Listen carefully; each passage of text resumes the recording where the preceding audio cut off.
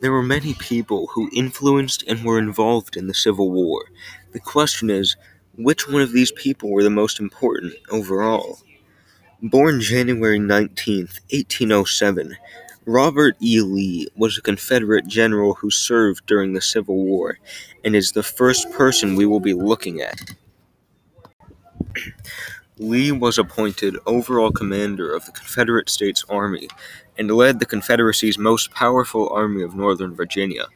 Lee's objection to secession was ultimately outweighed by personal honor, questions about the legitimacy of a strife-ridden union that can only be maintained by swords and bayonets, and his duty to defend his native Virginia if attacked.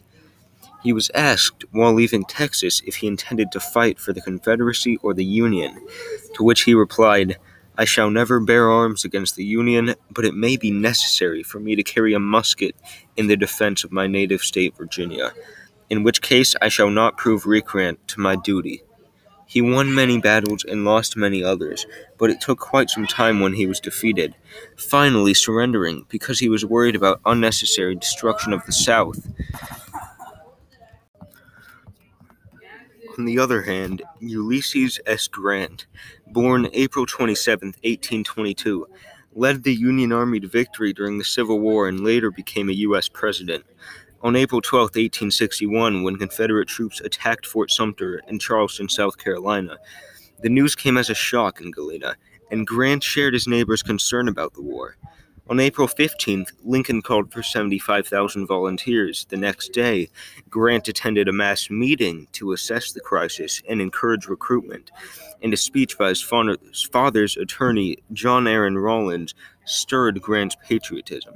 Ready to fight, Grant recalled with satisfaction, "I never went into our leather store again." On April 18th, Grant chaired a new second recruitment meeting, but turned down a captain's position as commander of the newly formed militia company, hoping his previous experience would aid him to obtain a more senior military rank. For 13 months, Grant fought General Lee during the Overland Campaign and at Petersburg. After Lee fled Petersburg, Grant defeated him at Appomattox. On April 9th, 1865, Lee officially surrendered to Grant. A week later, Lincoln was assassinated and replaced by President Andrew Johnson, who promoted Grant to General of the Army in 1866. Finally, we look at Abraham Lincoln, one of the most notable presidents in U.S. history.